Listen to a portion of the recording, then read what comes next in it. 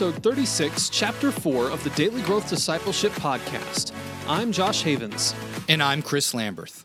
And we're on a journey to learn what it means to live a lifestyle of discipleship. We're glad you're joining us and hope that as you set aside this time for God, that He would help you grow today in the everyday moments of life. And today we're wrapping up our conversation with Trillia Newbell, author of Sacred Endurance. Trillia Newbell is the author of several books, and her writings on issues of faith, family, and diversity have been published in the Knoxville News Sentinel, Desiring God, True Woman, Christianity Today, and the Gospel Coalition. She's also a commentator for World Radio and has spoken at numerous conferences, churches, women's events, colleges, and seminaries. She's currently the Director of Community Outreach for the Ethics and Religious Liberty Commission for the Southern Baptist Convention. In this chapter, we had the opportunity to ask Trillia some of our favorite questions about writing, how she approaches discipleship, and some of her favorite books. What we love about Trillia is that you can really tell her life's passion is all about discipleship and helping others run this race with endurance to the end. Because you've written so many other books, and I love talking with authors who've written as as much as you have, I'll just say that. What made this book project different than the other books that you've written? That's a great question. I don't know that it is. It's different it's not that different. I have a heart for discipleship, and so every book that I write is kind of aimed towards discipling and making disciples, and so I'm sharing stories that have helped me. I'm trying to focus as faithfully as I can on Scripture, and so the difference might be where the genres. So I've written a Bible study, which is not going to be the same as a trade book, which this is.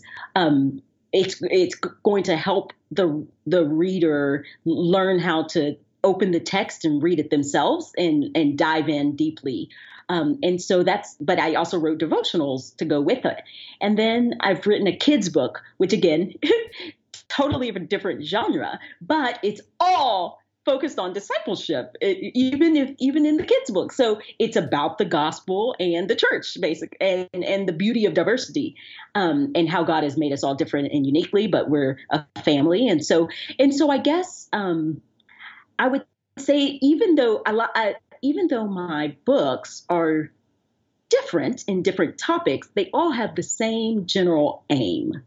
And so that's kind of how I approach my writing. As a matter of fact, my blog, I have a blog website. My website, the little tagline says where faith and life collide.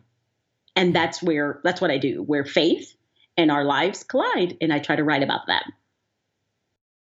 Yeah. You do a really good job of it too. Again, it comes across in your writing so very well as just that fellow struggler. And again, it's obvious from looking and sampling any of your books that these are stories that you have actually experienced. And so I like the way that you said that though, right? Your aim with all of your books is the same. It's discipleship, how to make disciples or help other people become better disciples. But the topics are different. So with that, what is one of your biggest pet peeves to the way that we teach discipleship in the church today? This is one of my favorite questions. Well, it's a great question, but I've never thought, what am I peeved about? Or because I don't know that I've ever been frustrated about how we disciple. I guess I would say, if I had to think right off the top of my head, which is what I'm doing, is we try to make things way too complicated and way too formal. Discipleship, when I first became a Christian, happened at a woman invited me into her home, and it happened at her kitchen sink. So it wasn't some kind of elaborate Bible study sitting together every Monday night at 6:00. Those things are great. I teach a Bible study at 6:30 on Tuesday night. Those things are needed, but it's not the only way a formal one-on-one meeting isn't the only way to disciple. And so discipleship happens in so many different contexts, in different ways, and in different seasons. And I think we need to just make sure we're not over formalizing the way we make disciples. Another thing that might be I think sometimes we mix up discipleship and evangelism. So Yeah, how so? well, That's yeah. good. So we think of Jesus and his disciples, and he says, "Go and make disciples of all nations," and we kind of stop there. And so we think, okay, we need missionaries to go and evangelize, and we're not thinking about our neighbor, we're not thinking about our cities. We're thinking, okay, this is a big call for missions, but the rest of that scripture says, go and make disciples of all nations, teaching them to obey all that I have commanded. And so we evangelize, but then we teach people to obey God's word. And so I think we can forget that there is it's a big realm, I guess. I don't know what of discipleship isn't just one or the other, it's both and. And so we need to evangelize, and then you don't leave them off to their own. They need to be plugged into a local community. And so maybe my critique would be on short-term mission trip. I don't know where does it, but we need to make sure that there's a local church involved and there's some kind of community aspect so that they can be taught to obey God's word. So then that means that we need to equip ourselves to be equipping others and to teach what is God's word says. How do we obey? And this is also a part of enduring in the faith, finishing that race. So I think that there is a lack of real true discipleship teaching. There's teaching people, what does it mean to obey and walk faithfully, walk out the scriptures faithfully, walk in a manner worthy of the gospel. So that to me, I think this kind of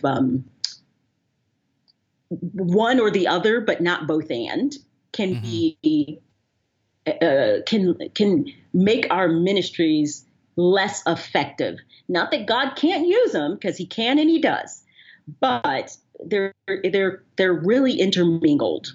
Yeah.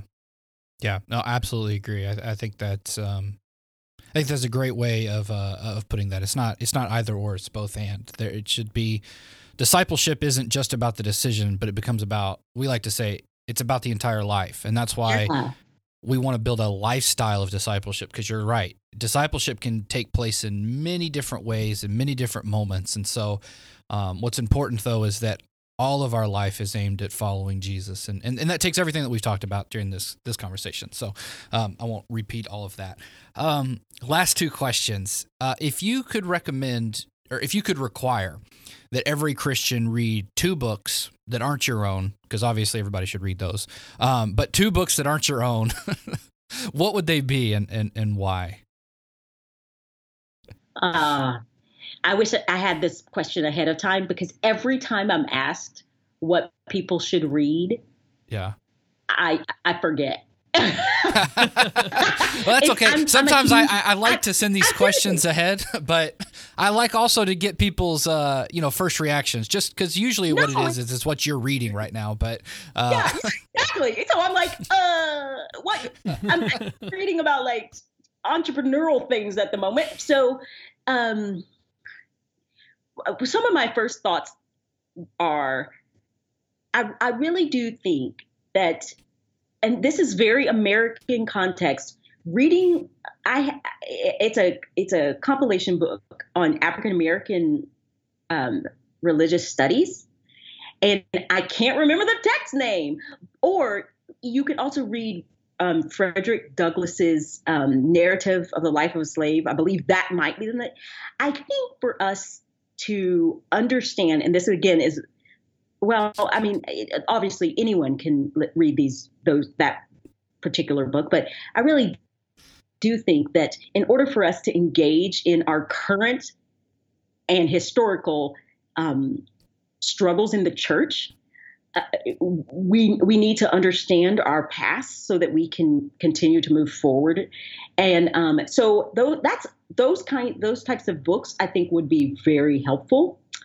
And if I had to choose just a second book, and it's probably because I just mentioned it, but I would say The Freedom of Self-Forgetfulness by Tim Keller, which is about 2 minutes long, is such a helpful book for serving in Jesus and thinking less of ourselves and thinking more of others, or I'm sorry, not thinking less of ourselves, he would say, but thinking less about ourselves. So it's not that we're thinking less of ourselves. That's not the goal. It's that we're thinking less about ourselves. And it's so helpful. So, and then I think, and I'm sorry, I'm not obeying your request. Please. Future Grace by John Piper. A lot of people think of Piper and they think Desiring God, and maybe that's a great book, but I think Future Grace is such a helpful book. His chapter on despondency in particular was so helpful for me when I struggled through miscarriages. I've had 4, and just understanding about Jesus's sorrows and a man of sorrows and his weeping was really helpful. There's probably 100 other books that I'm not thinking of, which is because I can't think of just 2. Yeah. No, I love the exercise, and just it helps us to get more books on our shelves, Josh and I personally, because we like to read and hear what other people are reading. I'm going to resist asking you like which entrepreneurial books you're reading right now, because my bookshelves are also full of those, and so that could be a whole other conversation. But I'll be sensitive to your time right now. Trillia, thank you so much for being with us today. I know you're a very busy woman, and so we thank you for the time that you've given us. Where can people go to find out more about you? You mentioned your blog already. Go ahead and tell us that again, and where people can go check out your books. Sure. You can go to TrilliaNewbell.com. So if you can spell my name, you can find me almost anywhere, but it's really weird name, Trillia, Trillia, and then Newbell, Newbell.com. All right, and we will have links to everything mentioned here in the show notes as well, so you can go over there and click the links and head over to TrilliaNewbell.com or pick up a copy of Sacred Endurance or one of the other books. I'm really interested in getting your children's book that you mentioned because I have 3 young children, and so I now my oldest daughter is 6 years old, and so really starting to get interested in the gospel and starting to get to that age where she can start understanding some stuff. So I'm definitely interested in that. But Trillia, thank you so much for being with us again today. Thank you. If you take away one thing from our conversation with Trillia, let it be this. Your whole life is about running a race of endurance as you follow Jesus in a lifestyle of discipleship. From the moment you're born, God is at work in your life to redeem you and transform you into the person He knows you are in Christ.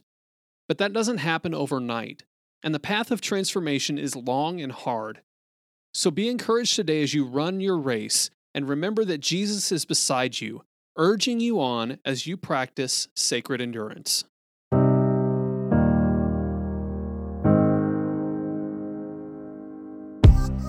How can you create a lifestyle of discipleship? Most Christians think discipleship is a program or a few practices thrown in at the beginning or end of the day. But we want to help you create a lifestyle where walking with Jesus throughout the day is not only possible, but natural. And we have a tool that's going to help you do just that. It's called the Daily Growth Journal. It's a guided journal that's going to help you become secure in your identity with God and authentically walk with Him in your daily life. Growing daily in your walk with Christ is possible if you cultivate a lifestyle of discipleship. And the Daily Growth Journal will help you do just that.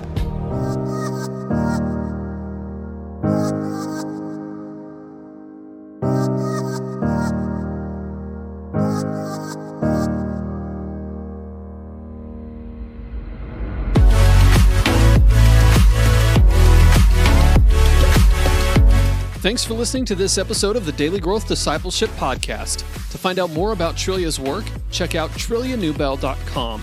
Then check out the next chapter in this episode, where Chris and I talk about what we've learned from this conversation. If you want to stay up to date on everything happening at Daily Growth Discipleship, go to dailygrowthdiscipleship.com and subscribe for free. You can also subscribe to this podcast on Apple Podcasts, Google Podcasts, and Spotify.